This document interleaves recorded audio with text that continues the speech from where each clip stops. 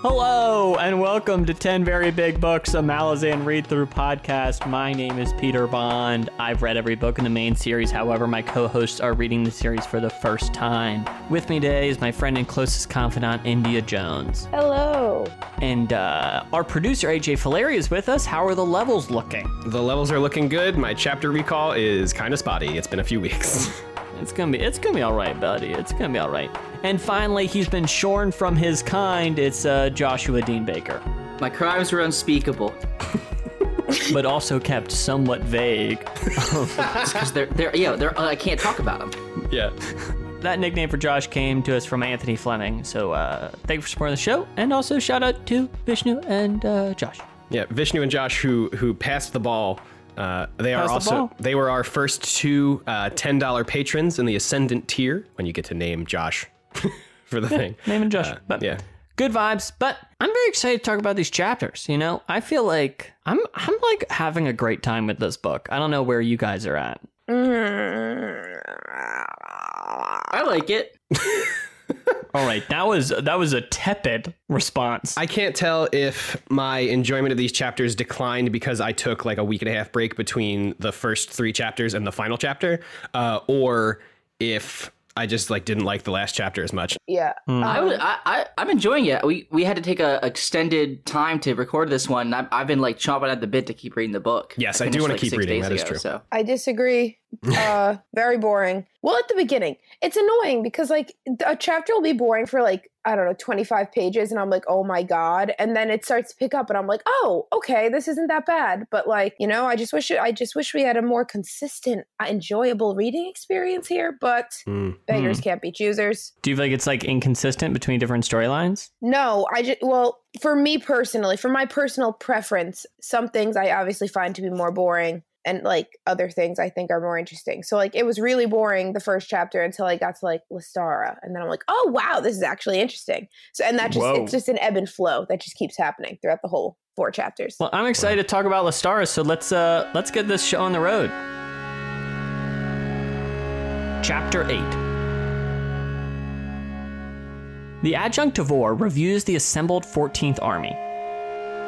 The sapper Cuttle joins Gamut's Legion. Cuttle is a veteran of the Chain of Dogs and works with Fiddler to fool around with munitions. The munitions draw Gamut's Legion into tight ranks and order. Gamut offers the sapper a command position, but he has a post in Fiddler's squad. Tavor then speaks with her fists when Captain Kenob's adopted son Grub approaches. The orphan lifts a bone up in the shadow of the adjunct, and the entire 8th Legion sees this omen. The veterans Stormy, Gessler, Cuttle, and Fiddler meet. The omen foretells a child leading the army to their deaths. Fiddler tells the story of Admiral Nock, and they agree they must swallow the omen whole if they are to deal with the bad fortune. Adjunct Tavor listens to her fist concern briefly, but then commands they will march forward, and that alcohol and Durhang will be confiscated from the soldiers. She goes to find her lover to Amber. Tavor leaves and her fists debate the wisdom of marching forward, speak about Grub, and speculate about Amber. Lystara Yill reflects on her time as a Red Blade, growing up in Erlitan and then rounded up by Oculta Rashan. She was taught the skill of shadow dancing, and recalls a high priest Delat visiting her master Bidithal at the time, and saving Lystara from him.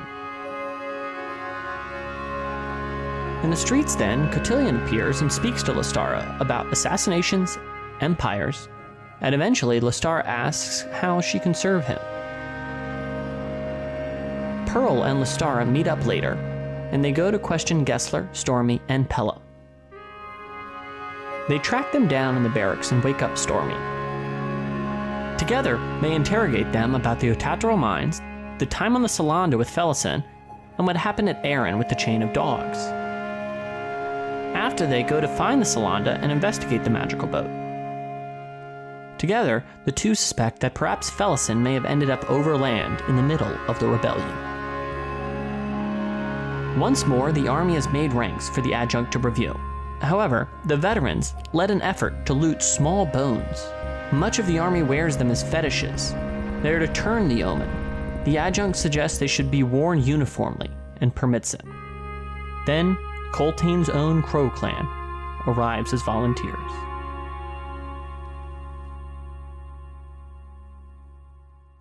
So I'd like to start here and point out one of my least favorite things about fantasy is that sometimes there's a word that in everyday life means one thing, but then you have to remember that in fantasy it means something completely different. For example, fetish. In real life, it means that, look, I'm not trying to yuck any yums. Maybe you like feet. Maybe you like, I don't know, leather. But in fantasy books, you have to remember that it means a small ornament that dangles from your body, typically representative of something. And it's like, why the fuck can we get a different word besides fetish for that? I gotta say, Steve loves fetishes. I feel like he uses the word a lot.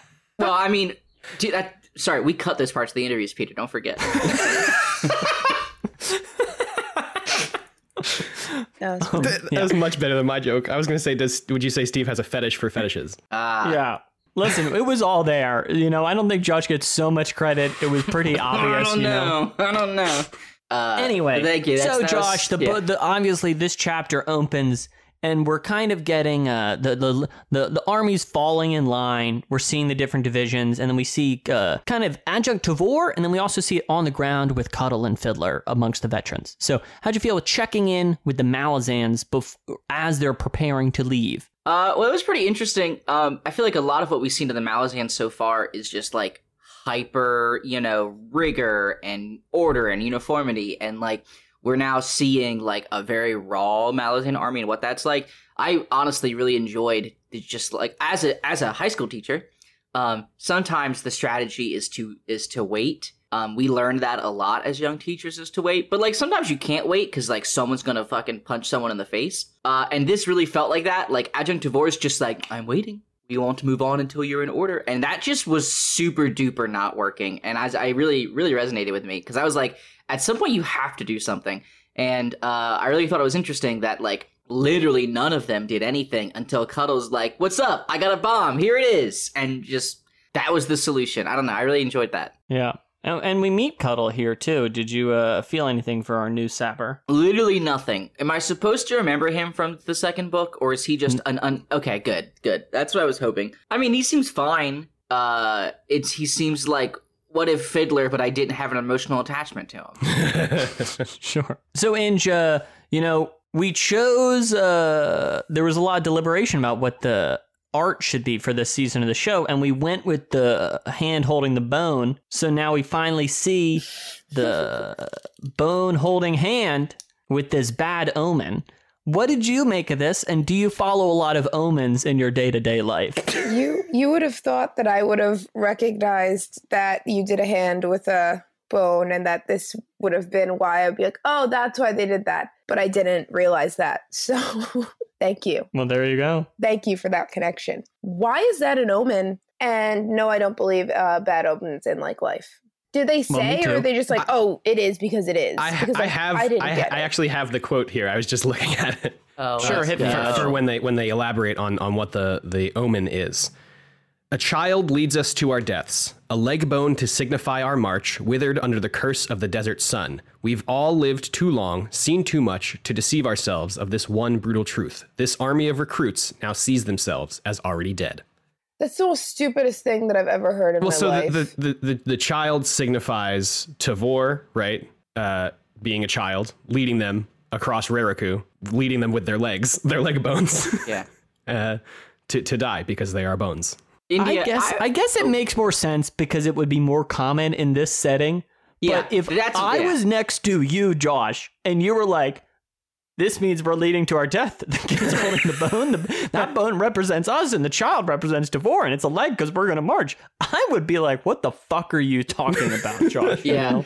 I think really once gods can physically manifest and are okay with meddling in human affairs, you just gotta be assumed all the time that shit is like a hint at what gods are doing or what's to come. Like if I like tried to pour my cereal in this universe and like didn't have enough milk, I'd be like, it's a drought. We gotta go. It just feels like they're playing pretty fast and loose with reading into it, but We can touch on it later, I suppose, because they turn it, obviously. Yeah, I would think that their quickness to assume it's an omen is representative of how little faith they actually have in Tavor and the whole march and everything. And I think soldiers in general in the series so far have been shown to be a pretty superstitious lot. You know. Yeah. Josh, are you superstitious at all? No, I'm a little stitious, but I'm not superstitious. Fuck you. AJ, cut it from the show. Cut it. Cut that. I'm just gonna bleep it out. I really like the story Fiddler tells about the snakes in the barrel. I just think that's good old fashioned fun. Oh yeah, that was a lot. So Inge, after all, actually at the end here, Tavor says everything's gonna be confiscated, and she goes off to meet to Amber, and then afterwards, like, all the other fists kind of gab about her after she leaves. So how are you feeling about the adjunct now, and how are you feeling about her commanders kind of just like, you know, gabbing? I still like the adjunct. I don't have any complaints about her just yet. I just think that she's like a lady trying to do her job, and I respect it. And then as for the people gabbing at like about where she's going and who she's going with and who is this person, it's just like, don't you have anything better to do, guys? Don't you have a job to do? And also, did we meet her lover? Or was that just randomly thrown in there and I'm supposed to have just been like, oh yeah, all along she was... No, we haven't met it, but I think it was mentioned one or two other times that at the end of her chapter she was going off to see Amber. Yeah. Okay. Yeah. I was like, who the hell is this person? Yeah.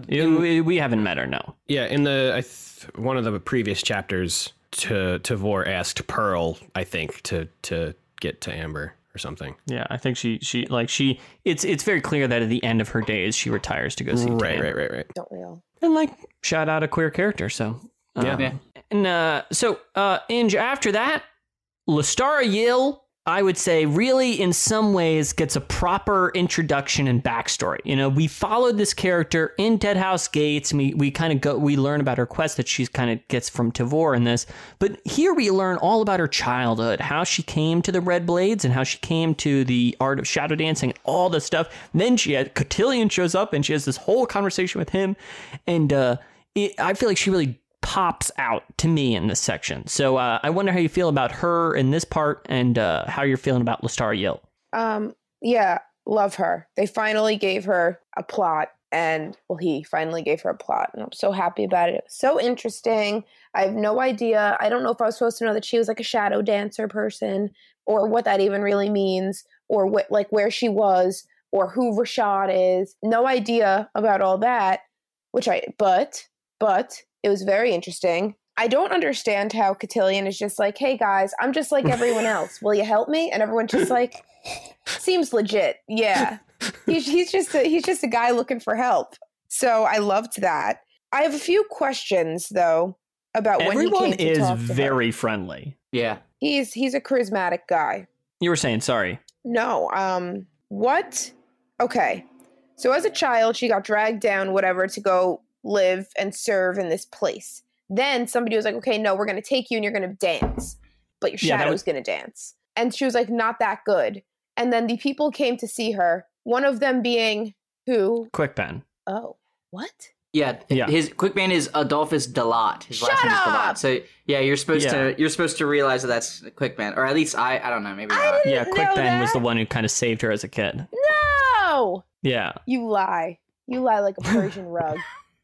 That's fantastic. I did not know that. I was like wondering why that name sounded like kind of familiar, Dalat, but then I was like, nah, I don't know who that is. That's no one that's relevant. It's his last name. And in Gardens of the Moon, actually, when, Quickpen visits Shadowthrone for like in his in the Warren for one time, and like when he's leaving, Shadowthrone is like, Dalat. He I believe he's like doing a full damn you. Oh, nice.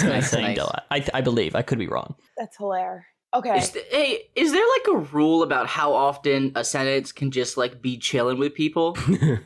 Because I feel like Cotillion's doing a lot of just like roaming around. He's building and an just, army.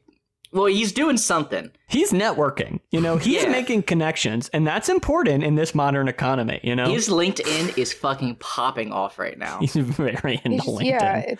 Yeah, I don't understand exactly what's going on, but he's just gaining the trust of everyone with his boyish charm. Mm-hmm. So, okay, then the guy that's with Shaik now, Bidethal. Yeah, Bidethal was running the cult. And the cult is Rashan, which is the human Warren of darkness, you know. And she was with the cult, and then Quickben saved her from Bidethal and that cult. That whole ending to me was so confusing when she's like, and then it was over, and then they had bad ideas of what they were going to do. I was like, I just was so confused at what happened and how she got out from then on. Yeah. Okay. Well, that makes sense. Great. Thank you. So when she says that she wants, when she's asking Cotillion if he knows where Quickben is that in a good way then, or a bad way? Right? Doesn't she ask him where someone is? Do you know where that person is? Guys, come on. Oh, I'm blanking. I don't know. She's looking. She asks him right before he leaves, like, do you know where I can find XY person? No? I vaguely remember. I forget. Does she ask about Felison? No, I think she asked about Quickben. I think that's what India said. Yeah. And I feel like she does not. I feel like she maybe doesn't. Oh, yeah. Where is this Delat? Is that in a good way or a bad way? I don't know. Peter, you read the books. Fine. That's my thoughts on Lestariel. I love her so much. She is another female character that I adore. I really have turned a big corner on her. I did not care about her at all. I know! She was so stupid! Yep. And I think it's because this section, like, I feel like makes her we learn more about her, so we're able to understand her more as a character, and it definitely makes me more interested in her, knowing about her past with the Red Blades. You know, I think that's interesting, and to know, like, how she ended up fighting for them, you know, and where she is now. And I think it just, I don't know, lets you into her character more. So, Josh, it seems like we're all on board with Lestariel a little more, but then she and Pearl kind of go on a little adventure thing, and they do a whole little sleuthing time together. So how did you feel kind of seeing her and Pearl kind of hear secondhand a lot of stuff we saw firsthand? And where do you think their mission to go find Felison is going to take them? Oh, it's a great question. I mean, the information they have is very little, right? I mean, they know that probably somewhere in the middle of the desert they got dropped off out of the Warren of Fire. I don't know how much they're going to find as far as evidence, you know what I mean? Because, like, if I remember correctly, the three of them got dropped out. They got attacked by something before they got attacked by that fucking dude and his zombies. Yeah, they got attacked by divers. The divers guy. And then, so, like, I mean, barring these two magically finding the remnants of that camp, I don't really know what physical evidence they're going to have, you know what I mean? I would say it's probably more likely that they're going to slowly uncover that Felison is Shaik reborn. You know, they're going to be like, we're looking for a girl that looks like this. And they're going to be like, you mean Shaik? She's in Raraku, you know? Oh, my God? Yeah. Yeah, the goddess reborn? Oh, yeah, she's over there. You know, that's my people of the desert voice. Interesting. And right now, what do you think? Like, do you like, where do you think? I'm just so curious. Where do you think that's going though? So they get out to the desert. Oh man, I don't know. I haven't read the fucking book yet. I know. You know the answer. Wild speculation on record. Yeah, I don't know. All right. So then at the end, India, I did find that section. Without a full reread of that entire section, I don't know how she's saying that. I feel like I think she's curious. I think she's curious. I think she wants to meet the person that saved her. But I'm not 100%. So at the very end of this chapter, the army all has dug up various finger bones and small bones that have adorned themselves with the fetishes. And then Tavor kind of approves of it in a way, and we hear a little bit more about reinforcements. So, AJ, how are you feeling overall about it? I know technically, I think they leave in chapter 11, but how are you feeling about the state of this army as they're going to go march out in the desert? I think they're more organized than they were previously, which I think was obvious, but I think them showing, I don't know, I think the finger bones kind of shows a willingness to actually be a cohesive unit, you know, as opposed to just like being forced to do this shitty trek across a desert. But I don't know, man. I don't think they're prepared. I think it's tough for them to be prepared just because they don't really know kind of what they're up against completely, I suppose. Before we move on to talk about Kalam, Cutter, and Troll, we just want to take a moment to thank everyone who's backed us on Patreon since we last recorded. It's very flattering, and we just want to shout everyone out and thank everyone for the support. So, let's get her started. A huge thank you to Maddie, Tytiel, Sandra, Roberto, Tim, Morden, Michael, Ciandric, Chris, Harrison, and JB. Thank you to Steven, Dimitri, Jay, Scott, Mojo DL, Pratik, Todd, Benoit, Ryan, Kjartan, and Ol. Also, thank you to Peter, Tracy. One moment, I have to switch to page 2, which is a crazy sentence. Pete, Mallory, Karen, Joshua, Dylan, Amira, Scott, Matthew, Sandra, M, Nick, Daniel, Daniel L, Robert, Zayas, Marashti, Jerry, Katie, and Logan. Shouts out to my boy Jerry, my dungeon master. You the real one. Nice. Jerry supporting us. DM up in the house. Yeah, heck yeah. So we're now at 68 backers in just about 2 weeks, which is truly, truly wild. It's very flattering, and it makes me feel bad because the way we record this show, this episode won't come out for like a month, 5-6 weeks or something. Yeah. So it's very asynchronous. There's not a very. It's kind of weird in a way. So yeah, it's a little weird. Sorry if you've been waiting a long time for your thank, but I mean, c'est la vie, you know. But thank you. Yes, Shout thank you out so. To you. Yeah, thank you so much. At time of recording, we're at $232 a month, and it's wild. It's just so humbling and makes me feel great personally that we have nothing such like that external validation. Well, we have such a wonderful community, and it's so great to that people are willing to come out and give us money, and we'll never be able to thank you enough. Truly. Now let's keep talking. Chapter 9. Let's keep the ball rolling. Chapter 9. In Gadanispan, Kalam speaks of a new unaligned card and the House of Chains. Afterwards, he buys an ensorcelled dagger and follows a rumor of Malazans holed up in the mountain fortress of Burdus. He travels towards the fortress thinking of the rebellion's strategies. Mid-morning, he arrives at the besieged camp. He learns that holed up inside the fortress is the Ashok Regiment, who have returned to 7 cities from Ganabakis. He speaks more to the Captain Uriz about the situation. He meets the linchpin to break into the fortress, a young mage named Sin. They argue a bit about Kalam and the rebellion. He also hears that Captain Kindly leads the defending Malazans. That night, he goes to try and sneak into the fort, but finds Sin. The young mage trained under Fael, but the high mage killed her parents and tried to hunt her down, and now she comes to find her half-brother who is amongst the Malazans. Sin has poisoned the camp's water, and some rebels are slowly dying by it. Kalam then goes and takes Sin to join the Malazans. Kalam blows a whistle gifted to him from Cotillion, and he conjures a demon from Shadow. The demon goes out and captures the rebel Captain Uriz, and then they all retreat to the mountain fortress. Kalam introduces himself to Captain Kindly's squad, and he goes further in to meet the Ashok Regiment. Cutter and Apsalar sail towards the island of Drift Avali. The island moves and is covered by strange clouds.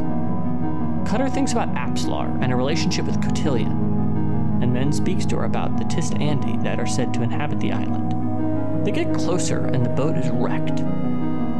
Cutter washes up on shore alone and meets an old Tisti Andi going by Darist. Darist says Apsalar probably drowned and interrogates Cutter about why he is here, and if he serves Animander Rake. They also speak of the Throne of Shadow, the Tist Eater, and the Tist Andi here on the island. Darist finally says it is only him here where the throne is, but soon they will have company. In the nascent, Onrak and Troll speak of the Hounds of Shadows, the First Empire, and what it means to create a statue. As they walk through these massive statues, Onrak breaks a pillar. 2 hounds attack them, Hounds of Darkness. Onrak's arm is shattered, and the Talani mass is broken. His vow is ripped from him, and he cannot heal himself. Onrak and Troll continue on, The Talani Mass speaks of what his people do with broken Talani Mass. Further on, they find a strange portal. They use munitions to shatter the magic of it and forward-tist the ocean of Mirage. They wear light and serve the hero Osric. They speak dismissively to Onrak Control about the Tist Andi, the Eater, and purity. The conversation eventually leads to drawing swords. But before it comes to blows, 4 Talani Mass emerge, led by the Bonecaster Monarch. The Bonecaster says they are all trapped in a fragment of Corald Amerlin, and that they will have to find a way out together.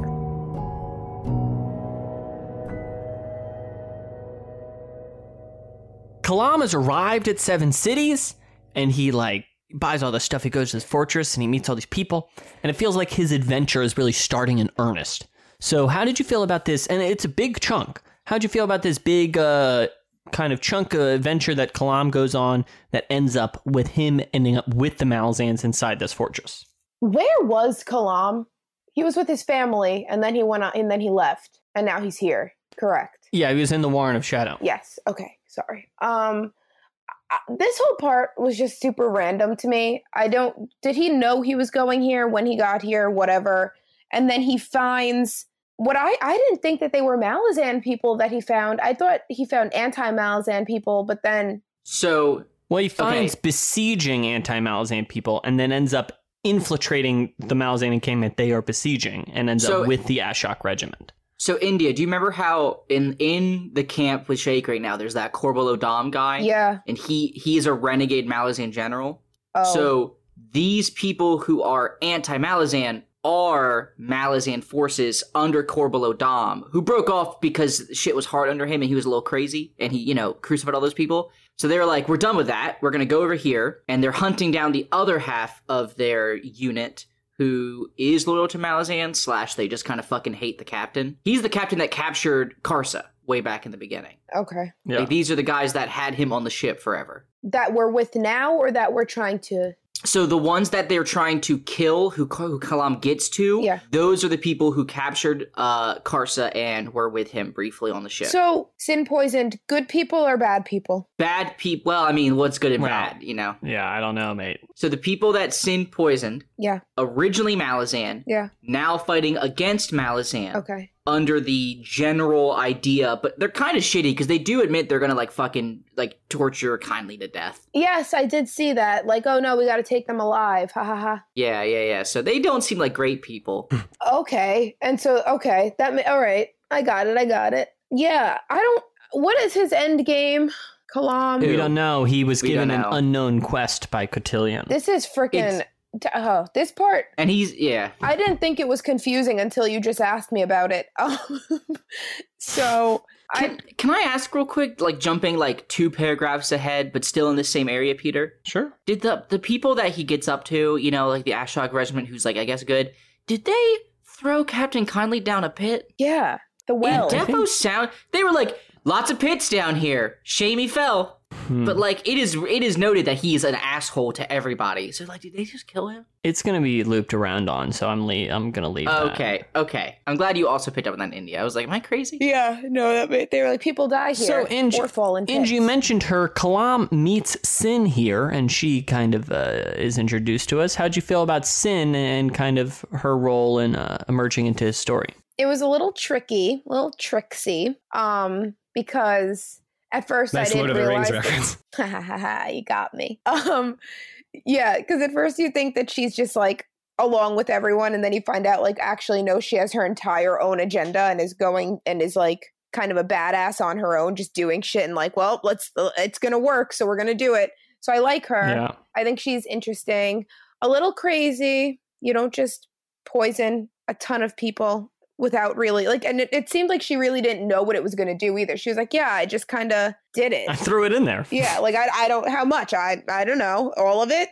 So she seems, an amount, it'll be bad. Exactly. I think she seems fun. I hope that we get to I don't know, I hope that her and Kalam become another one of these infamous frickin' duos that are all over this book, because I feel like they balance each other out. He seems a bit more which I don't know how I'm actually saying this, but he seems in this kind of particular duo to be more tactical. And she just is Fuck it, let's What do up? it. I got this poison.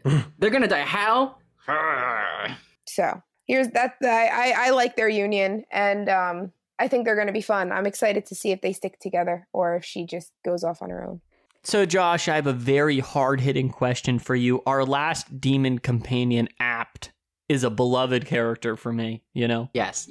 And in this chapter, Kalam summons another demon. How did you feel this demon lived up to the high demon bar? Well, I'll say that this demon was very, very cool in the way it was described. I mean, it just sounded like a demon assassin, like it had multiple arms and I think multiple swords, maybe. Also had multiple penises, worth bringing up. Oh, Did yeah. it? Oh, I missed. I think penises, two penises. Talk about just fetishes, am I flopped right? out. Oh, yeah. So I'll say in terms of like, you know, art direction and kind of general vibe, I mean, he did slaughter that whole camp in the span of like 2 screams also. Whole which is camp for pretty one crazy. dude. Which I guess is cool. Yeah, I'll say like his badass like level, it's a solid like 9.2, right? In terms of like conversationalist, I don't know if I'm gonna get the same kind of deal as with Apt. Apt would just give a look with his one eye and it spoke 1,000 words. And I don't know if New Demon's gonna give me Apples that. or her? Apt was a her, Josh, Apt, please. her, sorry, you are correct. And, okay, so, but more seriously, how'd you feel about this whole sequence, meeting Sin, having Kalam kind of start this journey, and him ending up within this mountain fortress? I think one of my what I got out of this is that Kalam has hit this point of competence where I think he's about to just be let down by everyone he ever tries to interact and work with. Because this whole chapter is him being like, all right, I'll do this, and this, and I'll meet all these people, it'll be great. And he's like, oh, this Sin girl's on my side, great. Ah, she super poisoned a bunch of people. Okay. Oh, she was going to be able to break in. Oh, she was going to use an illusion. Okay, and she's not even sure she can pull the illusion off. Okay. I got the Captain Kindly. He's dead. And who's left? Someone I've never heard of. Great. Like, I just feel like he's so competent and he's just going to be let down over and over again by these people. So Do you have any thought about what he could be doing here on Seven Cities? Zero clue. I would say, I do want to point out that the most interesting thing to me about this whole chapter was these fucking daggers he got at the beginning.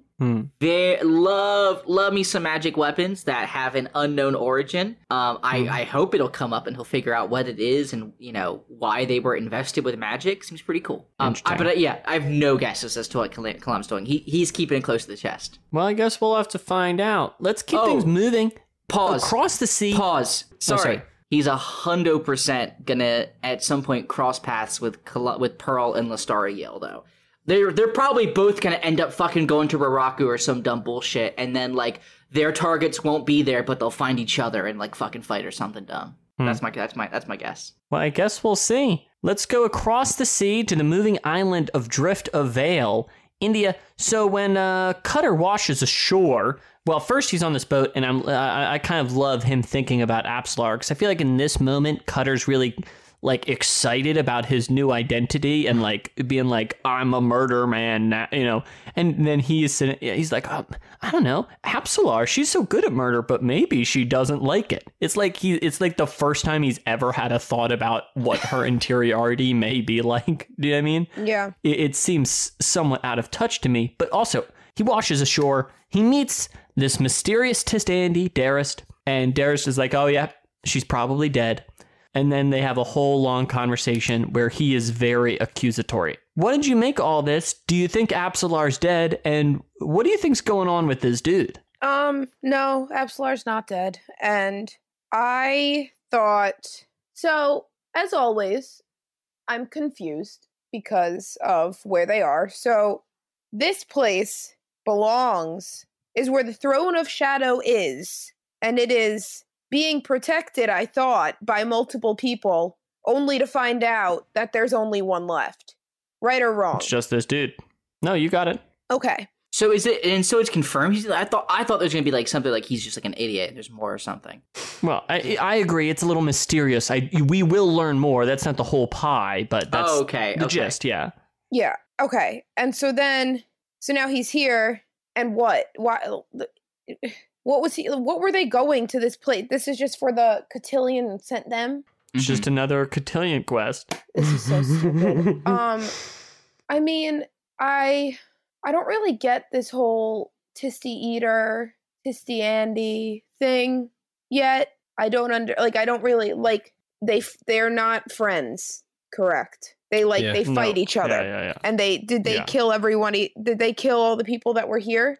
Assumedly, like was there like is that what he said? Didn't he say that they were like up there? I don't know where up there is. I think you're perfectly fine with feeling a little confused about their current state. So I think I don't know if I need to clarify it. AJ, why don't you jump in?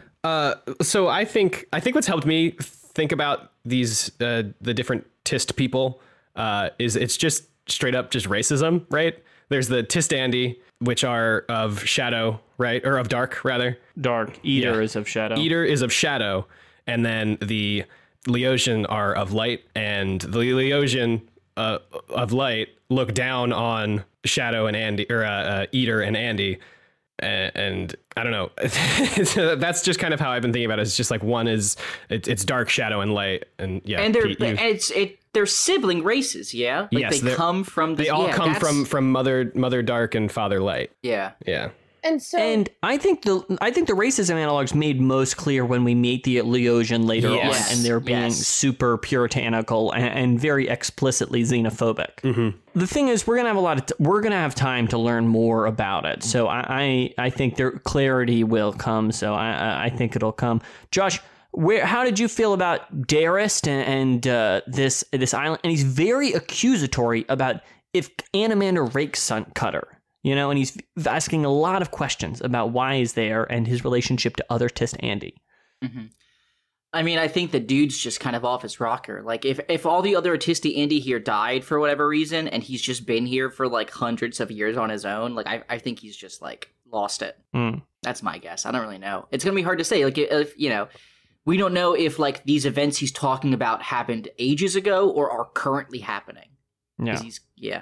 Well, and then finally, Josh, we check in with Onrak and Troll and this duo wandering through the Nascent together. They have an awesome conversation about statues and what it means to worship the statue and put it into form. Yeah. Love that conversation. It works really well because, like, literally the next chapter starts off with Carson making statues. Exactly. There's some thematic connection, right? And then, of course, there's they get attacked. Onrak gets broken, and then there's all this stuff. So what you make all this and seeing more of this duo? Well, So first off, when the two dogs initially attacked, I found it very interesting that they were classified as Hounds of Darkness specifically. Because now that has me wondering, are there Hounds of Darkness and Hounds of Light in addition to the Hounds of Shadow that we already know? Like, are there three different?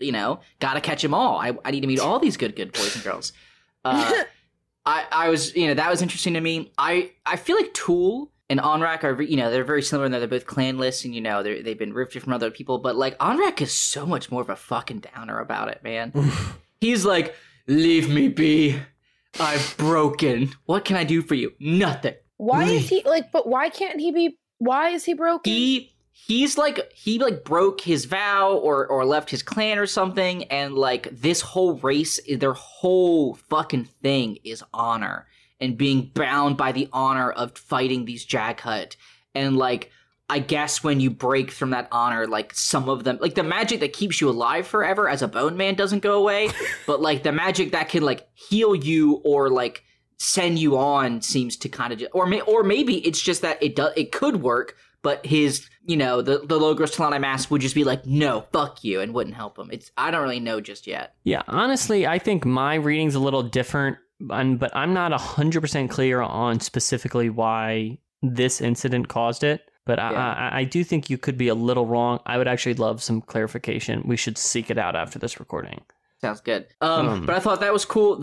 I did not expect the portal to break open and then there to be just, like, magical, high elves, I guess is how I would describe them. I mean, they're, like, it's so on the nose that they are just, like, every fantasy depiction of, like, golden-haired, pure of skin, Yeah, the closest we get to Lord of the Rings elves. Yeah, but also Steve really doubled down on, like, them being haughty assholes, which is, like, a lot of the time elves are in other fantasy books, but this one, Steve's just like, yeah, they fucking suck, dude. Like, he's not letting it be any, wishy-washy there. Also, I texted this to Pete. Steve is really, really into sneaking in, future fucking book titles in. So in this one, he like casually is like, the time asked that we meet are just like, we've got more hunting or something. And I'm like, oh I guess I know what bone hunters are now. Cool. We've got more bones to hunt. Yeah, that was like, we got bone hunters. We did it. Yeah, I thought it was cool. I really thought we were going to get a really cool fight, but... Yeah, and then at the end, it seems like they're all going to try and wiggle their way out of their warren together. Aj, so out of this section, we kind of touch in with 3 different storylines that are all kind of... These storylines are really separate from the Seven Cities Malazan Rebels conflict. Mm-hmm. Which of these stood out to you, and which one did you feel drawn to during this part? I think it's interesting because they all have what I love about a lot of Memories of Ice is like, my favorite parts of a lot of these books or these 2 books are the buddy parts where it's just like 2 people hanging out, having a good time. And like, that is this whole chapter. And it's great. But I think my favorite duo currently is Onrak and Trull. I just really love the dynamic. I'm here for that broody Talanim ass shit. The you can't do anything to help me. I'm blah. But they also, when they first interacted and Onrak freed Trull, like that was a great moment, and there was some like light chuckles in that section, and I don't know, I'm just looking forward to the future of their interaction, I guess. With that said, let's keep things moving and check in with the Whirlwind. Chapter 10. In Raraku, Karsa carves statues of the Teblor gods and thinks on Bareth and Delim. Karsa regrets carving the statues of the gods, and then Leomin joins him. Leomin will ride with the Dog Slayers to contest Tavor's march towards Raraku, nipping at her heels but not meeting her in full battle. They then speak of loyalty and cruelty. Haborg speaks with the High Mages and Shaik about the House of Chains. Each High Mage offers a few different thoughts, and Shaik re-examines the strange new unaligned card that has entered the deck. They theorize about its strange look and its opposition to the House of Chains. Afterwards, Fellison Younger says she wants to venture out of the camp with Haborg, that the old man must leave for his own safety. Karsa and Leomin's conversation continues, now about the wild horses of the Jag Odan. Karsa decides he will go to find himself a horse big enough for the Teblor to ride, and will ask Shaik for permission to go. After Leomin leaves, Uragal's statue awakens, and Karsa holds a contentious conversation with the gods. They speak of chains together and freedom. Karsa then speaks to Bareth and Delim statues, and they make silent peace together. Karsa vows to both his friends and to Uragal. Leoric finds Haborg, and they speak of the other High Mages and of the rebellion. Leoric offers to share what he knows about the Jade statues, to hear about the House of Chains. First they speak of the Tisti, their warrens, and tyranny amongst the Tisti races. After, Haborg shares that the unaligned card is a bridge burner, and that the bridge burner has received a song from a Tano spirit walker that is yet to be fulfilled. Leoric says then that the Jade statues are intruders from another realm, arriving wrapped in Otataro, and Haborg then listens to Leoric's last thoughts. Later, Leomin and Karsa say goodbye, and the 2 companions go their separate ways. Amongst the Dog Slayers, Chemist Relo speaks to Korblo Dam about Karsa's departure, and they worry about Haborg. The 2 discuss their self-serving plan to use the Seven Cities Rebellion to kill Lassine and ascend to the Imperial throne.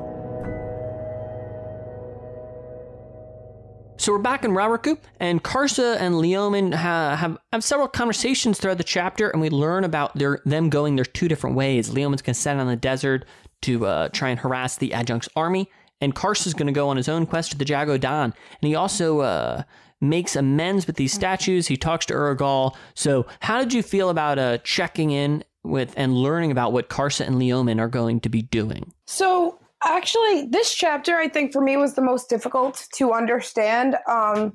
Just because it feels so like, I don't know if you guys felt this way, but it just trying to grasp everything that they're saying was like, and like understand it was like really difficult. But as for Karsa and Leomin going their separate ways, I don't understand why like Leomin is going. I don't know if that was clear to anyone else or what he was doing. So that was confusing. I don't know why anyone, like, I'm just confused as to where the story is going now, I think, because I thought that everybody was going to gather here at this whirlwind location desert thing. But if they're leaving, how is that are they coming? Like, what? I just don't understand. I'm having trouble like understanding why as I like contextualizing it in the big picture of the book. Yeah. Because I'm with India, because to me it felt like, at best, the only reason I could see for Leomin's choice is that he was fucking bored. I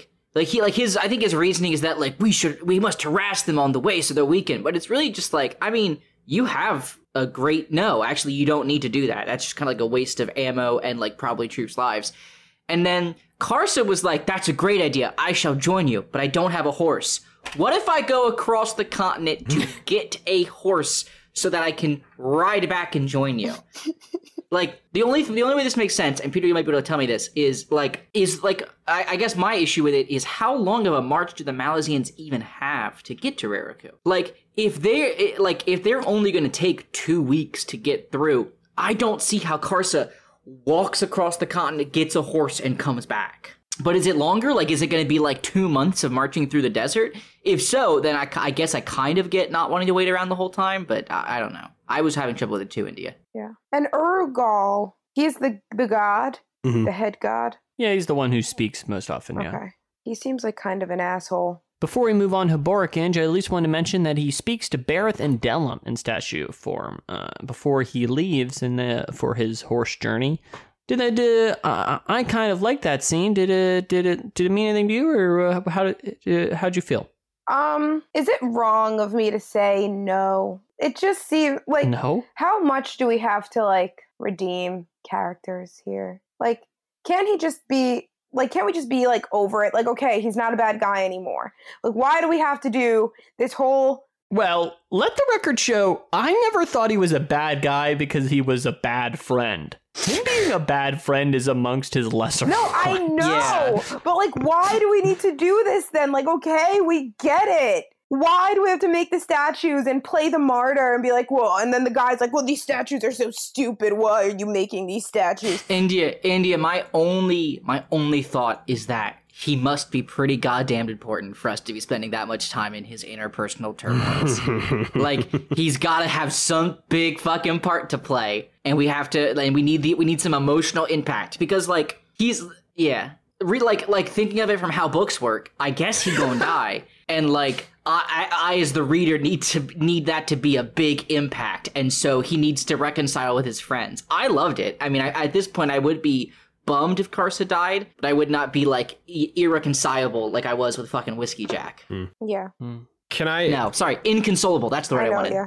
I just wanted to say, I thought it was in the very beginning of this chapter when Karsa and Leomin are talking. I thought it was interesting when Karsa was voicing his concerns about Shaik really just being Felasin, and like how much is she really reborn and blah blah blah. And I thought it was interesting that Karsa is now, it's kind of the shoe is on the other foot, where Karsa is now the one who has doubts about his, their god or whatever. Where in the beginning of the book, it was Bayroth and Delim who were like, well, I don't know, Karsa. And Karsa was like, no, we're doing it. But now we've kind of switched places where Karsa is the one who's skeptical and Leomin is like, no, it doesn't matter what she was before she was Shaik. She is Shaik now. And Karsa's like, yeah, okay, sure. I just thought that was some interesting character development. I agree. I think it's an interesting parallel, especially at the beginning, as you said. But for me, I thought it was an interesting almost reversal of earlier on in book 2. There was a conversation, I forget, but I think it was between Karsa about entertaining the idea of the whirlwind using Felasin, and that she is kind of a prop or a puppet in some way, Yeah. Mm-hmm. And I think it was this conversation that I felt like was almost entertaining this reverse idea that you're talking about, about whether whether Felison is playing the Whirlwind. I mean, whether she is like playing all these rebel people, you know? So I thought it was kind of interesting to have both ideas be reflected, because in some ways she has like conned and deceived all these people, you know? Like she is like fully conned herself into a power position, you know? Yeah. So, Josh, aside from the Karsa stuff in this chapter, we talk a lot about Haboric. And first, he's seeing a kind of council scene all about the House of Chains and some other Deck of Dragons stuff we mostly know about. But then he has this conversation with the High Mage Lorik, where we learn a lot about these jade statues and kind of weird Haboric dream stuff and Tist stuff. So how did all of this weird exposition hit you, and how much of it did you grasp? I will say that I have said this phrase at least once every book. And the phrase is, I understand that this is pivotal information. And it is infuriating because I have no fucking clue what it has to do with anything or how to interpret it or the larger ramifications. I have nothing. Like, they were like, the jade statues come from another world. Okay, what other world? I don't know. Like, best I got, the only thing I could think of is that I know that the chain god came from another world too. Or is that related? Like, I got nothing. Like, that's the only other world I've heard of, is that like the chain god came from one. It was a lot. The Tano Spirit Walker, I remember that from book 2. I remember thinking it would be a huge thing that would be used at a pivotal moment in book 2, and then it didn't. So I forgot about it until they mentioned that. Well, and they're like, Fiddler uses the Tano Spirit Walker shell. That's right. He uses that. Yeah. But and so like to find out that a song has been begun and it has to be, I'm like, I don't know. I have zero idea how any of this works out. I'm sure on a reread, it's like, yes, the plot of book 6. Here it is, you know, or whatever. I will say there is some stuff that I'm sure there's some stuff that's like going to happen this book, and some stuff that is like seed planting for a while but later. Well, what I mean is I think there's some stuff through that I, looking back, reasonably think, oh, I guess I could have put the pieces together if I tried, you know. But honestly, this jade statue thing is so... There's just no way Thank God. I can't wait to talk about it. Okay. So, the only thing I have God bless. is with the Tano Spirit Walker, if I remember something, it's like songs are cyclical, right? Only thing I have is we do in fact have one singular bridge burner who is currently doing a walk through the desert, and that is Fiddler, you know, as part of an army. We also have Kalam going through the desert, as you know, doing his own thing. My best guess is that the two of them going through the desert again, maybe in some way that completes the song. It's a redo of that initial thing, and like once they've done something, the bridge burners will become ascendant or some fucking bullshit. I don't really know. That's as good as I got. Well, you should cut out my shitty point, AJ. That was a great point for me, Josh. So yeah, that's a Inge. Yeah. How much of this kind of sounds like Josh got some Nothing. of it? How much of this? No, nothing. I didn't. India. I didn't get that in the read. I got that looking through it right now. Like, huh? Like in the moment, I was just like, what the fuck are you saying? Also, again, Steve, fucking Haboric. You know who his new best friend is? Horic. fuck that. Oh my That's god. stupid as shit. Why? Why does he do it to us? It's the same thing when we met Cuddle. I was like, yes, Cutter. Wait, no. Yeah. We got Cuddle, we got Lord, we got Haboric. There's Like, any name why? that you could ever think of, ever. I can't And wait these are until the we meet ones. Barca We got Forlong. Thelamin. We got Thelamin and his best friend Leomin. Just both ending in men. Like, So, okay, Inge. So I get you. I feel y'all. So, Inge, finally, the last part of this chapter, we come to Corblo Dom, who's in his tent being a schemy I'm done with young him. thing. He needs to die. Reach. Fuck this dude. Go ahead, PB. What's the question? Well, what do you think? How do you feel like him and Camus Relo's master scheme? What do you think the future for them is? They are going to fail, and I don't. It's just so outlandish that they believe that the pieces that they have said are going to fall, and this guy's going to kill this person, and this person's also going to kill this person, and this person's going to kill this person, and they're going to be like, oh my god, you guys killed this person. Let's go to let's reward you, and then we'll kill her, and then we are going to be like, what? Like, very overconfident, very, very half-baked, their little plan, and I don't know. I don't know who's going to stop them or how, but it's just so stupid. And I think it's it's just ridiculous that they see such a long game. They just know that this is how it's going to happen. I want to hop in here. Are we familiar with the Peter Principle? And I didn't know it was called this until I Googled it just now, and I find it fucking funny that it's called the Peter Principle. Tell me the Peter Principle. So I feel like this perfectly describes fucking Corporal O'Dom. The Peter Principle is the concept which observes that people in a hierarchy tend to rise to their level of incompetence, meaning eventually they are competent, and eventually that leads to them being placed somewhere that is wholly outside of their realm of being able to do it. In many ways, I feel like that's Corporal O'Dom, because like he got to Fist and he's like, or High Fist or whatever, and now he's like, I should be the Emperor. And it's like, you fucking crucified an entire army. You're fucking middle management, Corporal O'Dom. Stay in your place. At best, you are assistant to the regional manager, Corporal O'Dom. Like, that is as good as you are getting. Aj, do you have anything you want to share about the Whirlwind or this chapter? I loved the Bayroth and Delam moment. I do want to clarify. I don't think we're meant to think that Karsa is now a good person, because he's like definitely not. Then why? Better. He's better. He's not like raping and killing people. I mean, he's still killing people, but why? What? And like, then I just thought it was such a. Sometimes when we read things in chapters that are 200 pages long, I wonder, why did we add this? And that was one of those moments. But everyone else liked it, so I think I'm just wrong. No, I think I just like to see. People being friends.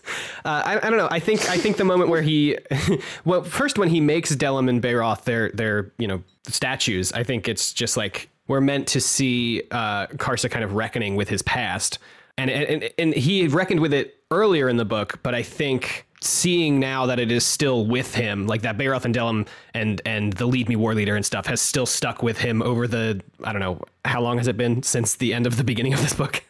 Forever. Sometime. Yeah. I don't know. I just think it shows that Karsa is now a reflective person, as opposed to kind of a, I guess, reactive, and not really reacting to the world around him, and more kind of being more insular and thinking about what his place is, as opposed to like, or what his place is in a different way, Yeah. My final question is, how are they actually in this statue?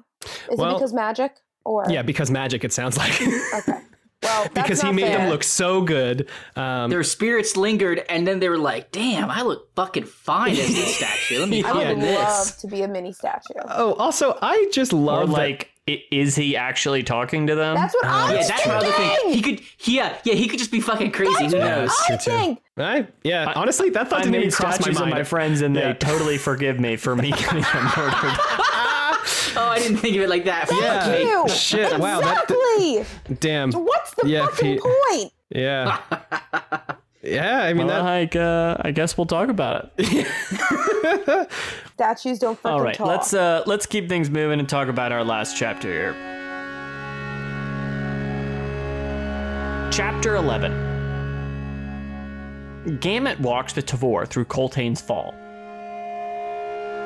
The site of the slaughter has become a site of pilgrimage for tribes across 7 cities. Gamut informs her that although the Crow clan has joined them, the elders refuse to accept young Temul as their leader.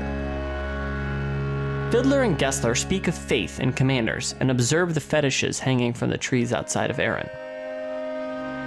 The 14th have raised the standard of a figure grasping a bone before a sandstorm. Fiddler then thinks of his squad, and the mages of Mianus in both his and Gessler's squads. Tavor tends to her Otateral sword alongside Gamut when the Clawmaster Topper joins them to bring word of the losses on Genebacus. Bottle, elsewhere, magically eavesdrops in the conversation and thinks back to his grandmother's counseling to him to seek a deeper power.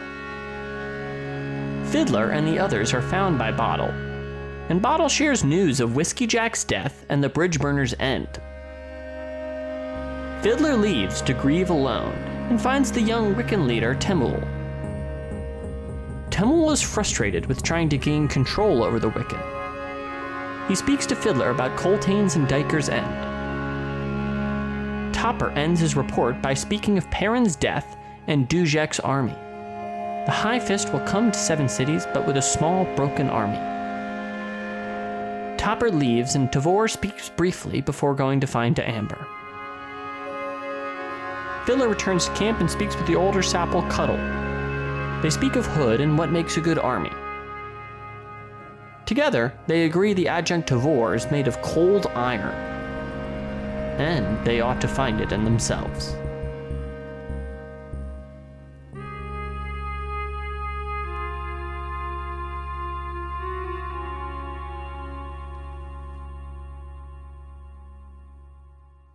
So, Ange, we check in with Tavor again, and we're kind of checking in as the 14th Army learns really what happened at Ganabakis. And first we hear it from Tavor, Topper, Gamut's point of view, and then we check in with Fiddler and the soldiers later on.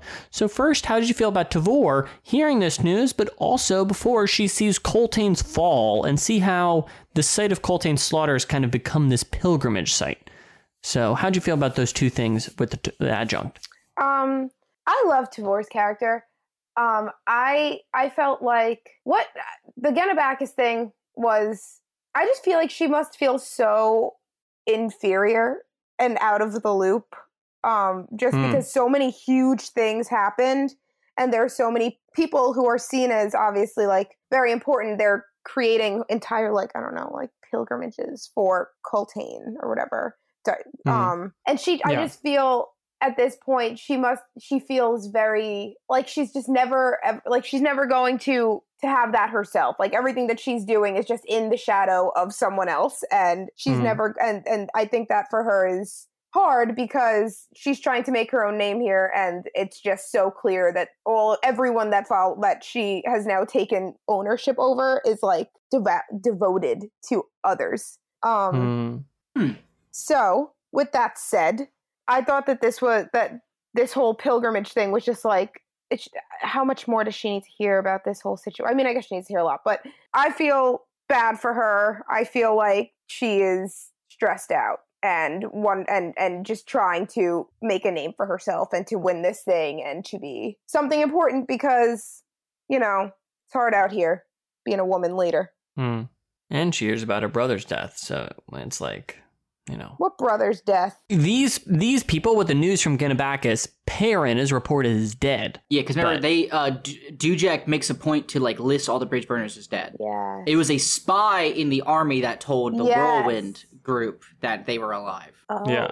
So Fellison knows he's alive. But Tavor thinks he's dead. Damn, yeah. These siblings are far-flung. And, Tavor felt so bad for Fellison because she was like, oh, Perrin redeemed us. And I was like, you don't feel bad because you fucking sent her into slavery, you asshole? There was one part in this chapter where Gamut was like, maybe we didn't need to do that. Yeah. I'm so pissed. Josh, how'd you feel about seeing this Tavor stuff? We talked about it briefly, but then the news is really touched in from Fiddler, and he goes and consoles Temul, and Fiddler himself grieves for the lost bridge burners, including Whiskey Jack. I thought it was, I like Fiddler a lot. I do sometimes feel like we have not gotten super duper deep into him. Like in book 2, it's a lot of him being like, fuck me, I'm the only normal one here, And in this one so far, it's kind of, now he's like the opposite. He's like the competent guy. And so it's very nice to see him have like this, very emotional moment. And, it was very powerful for him to in the middle of that emotional moment to just console this boy Temul and, work through his own grief as he's trying to help this guy, basically this kid. I thought it was really nice. I think Fiddler is one of my favorite characters, and this scene only cements it. I love the scene with Temul. Not only is there an intimacy there, but I also think Temul can stand in for Tavor in a way, as they're both young, untested leaders. Very true, there's a real true. parallel there. I also really want to quick talk about Bottle. I found Bottle is such a... I don't know, I feel like there is a chance that we are going to, the characters we're meeting right now are going to be very important. But as I said before, until they last more than half a book, I don't learn their names. But Bottle instantly, he's just he only has I just checked, half a page. But that's all he needs to be remembering his grandma talking about the old ways and how he's just basic. It sounds super similar to what Nil and Nether do, when they call upon the life force of an area or the ancient spears. It sounds related to that, He says he's riding the wings of grasshoppers. And I was love that. Well, I just want to say I'm a big Bottle head. Love Bottle. So I loved seeing into him, and I always love hearing from that character. Yeah, it was pretty cool. I've learned since book 3 when I thought Picker and Blend wouldn't be important, and then they fucking were super important. Yeah.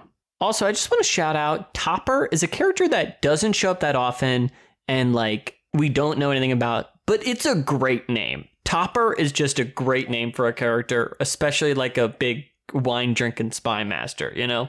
Yeah. Have you ever seen Outer Banks? Oh my god! I watched the first episode of Outer Banks. I could not stand it. That looked like teen bait. It looked like teen, like, hey teens, watch this cool show. There is I a couldn't do it. character named Topper on that show. Is there a different connotation? No, he's Yeah, it definitely sounds like a sex thing. You Yeah, know? it sounds like you're leading to a sex no, it's thing. his real name. He's just a rich young man. Well, I would say in real life, if I met someone named Topper, I don't know. It's out there. I don't recommend it. Okay, back on track. Sorry. It would be the only thing I could think about. Like the whole time, I'd just be like, your name's Topper. So AJ, at the end, we they say some big things about Tavor and the army trying to find some strength within them. But we're coming to the end of book 2, right? So book 1 really introduced Karsa, and then we talked a little about last episode that we felt like this book was actually like reintroducing all these characters and like set actually the start of the book in a way. It was like setting back up where we are in Seven Cities.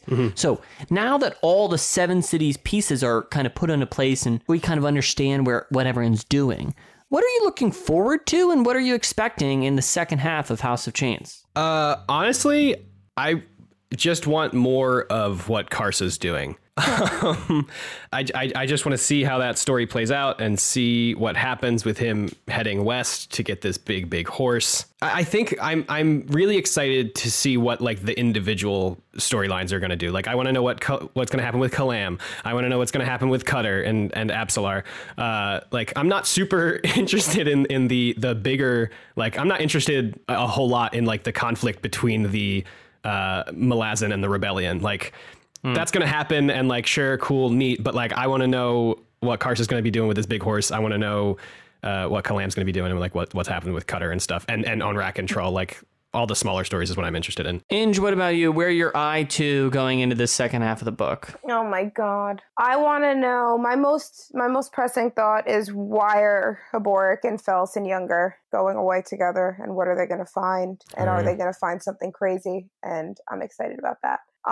So I'm looking forward to finding more out about their journey. I feel like what's going on with those fucking jade hands is going to be really Haboric's just the best boy. He just has a lot of secrets going on, and I want to know what they are. So I'm looking forward to seeing if there's some kind of game-changing shit that happens there. And Josh, what about you, finally? I think I'm most interested in the Cutter story because it is the one I know absolutely nothing about, but I feel like we're going to learn some game-changing shit on this weird-ass island that they're on. Mm-hmm. That's where I'm at. I think, secondly, Karsa and his big horse. Very, very good. Can't wait. I don't really care much about Kalam's story in this book, I think, so far. He's going to have to really win me back, you know? Well, it's tough because I think his purpose is so shrouded right now. Yeah, that's why. I'm sure in later books, or I'm sure if I was rereading that, I'd be like, oh, I knew where this is going. But I got nothing from him. I don't really know where Leoman's going. Don't really care about that. So I think mostly Cutter and Karsa are where I'm hyped to see. Oh, I forgot. Also, Lestara Yill and Pearl. I'm all in on that duo. Oh, hell yeah. This is a lot of threads. I'm curious to see. Josh, it is a lot of threads. I'm curious to see how all the Coltane threads come together at like one pivotal moment in this book when they're all like, yeah, we're all working for Coltane. Yeah. You mean Cotillion. Cotillion, sorry. Yeah. Guys, it's just a lot to keep track of. How do people read this without doing a podcast where they get to remember all the shit that happened? Truly. Dude, you're telling me. Honestly, I feel like this second time through is first off, it helps already having read all the books, and it's very clarifying to then also like write summaries and talk about it. I feel like my comprehension is just greatly increased because of it. Mm-hmm. Anyway, that's all for us for this episode, and of course, tell a friend about the show. Let us know what you think about it. We're at 10 Very Big Books in Gmail and Twitter, and thanks for listening. Woo! Hello, everyone. Producer AJ here after a long day of multiple recording sessions. Thank you so much for listening to this episode of the podcast, and big thanks to everyone who has backed the Patreon. As of this recording, we are only a few patrons away from hitting 100 monthly patrons, which is just crazy. We are blowing through all of these milestones. Thanks to you all. Before I get into the rest of the regular credit stuff, I just want to take a moment to shout out how good Steve is at writing about grief. I kind of brought this up in the last episode talking about Haborik consoling Felliston, but this time our POV character is the person actually feeling the grief, talking about when Fiddler hears the news of the bridge burners at Coral. I'm just going to read a little excerpt. The curses grew more elaborate, along with postulations of disbelief, but Strings no longer heard them. His mind was numb as if a wildfire had ripped through his inner landscape, scorching the ground barren. He felt a heavy hand settle on his shoulder and vaguely heard Gessler murmuring something, but after a moment, he shook the man off, rose, and walked into the darkness beyond the camp. He did not know how long or how far he walked. Each step was senseless. The world outside his body was not reaching through to him, remaining beyond the withered oblivion of his mind. It was only when a sudden weakness took his legs that he sank down onto the wiry, colorless grasses. And finally, the ending of this section of the chapter. Strings watched him ride into the darkness. He sat motionless on the boulder for a time, then slowly lowered his head into his hands.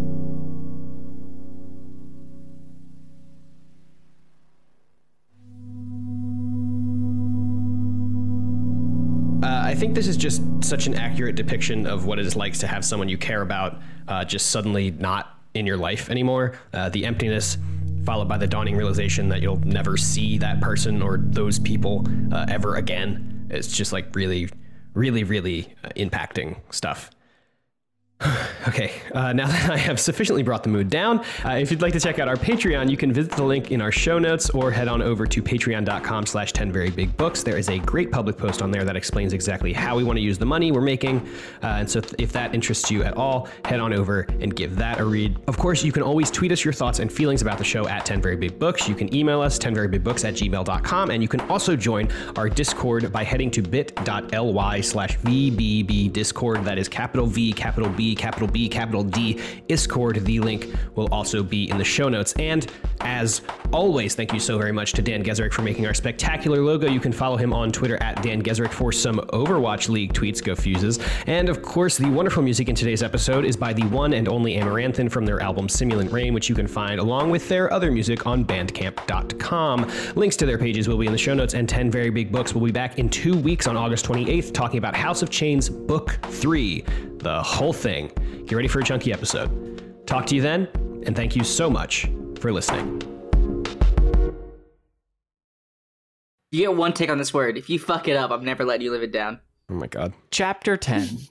In Ramaku. 9, you fucking idiot!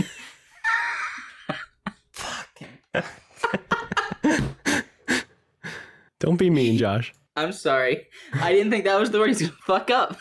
I really thought so too. I was like, it's a fucking easy word. I'm gonna fucking fuck you, Josh. Like, I'm just. Let's all go home. All right. You got this, buddy.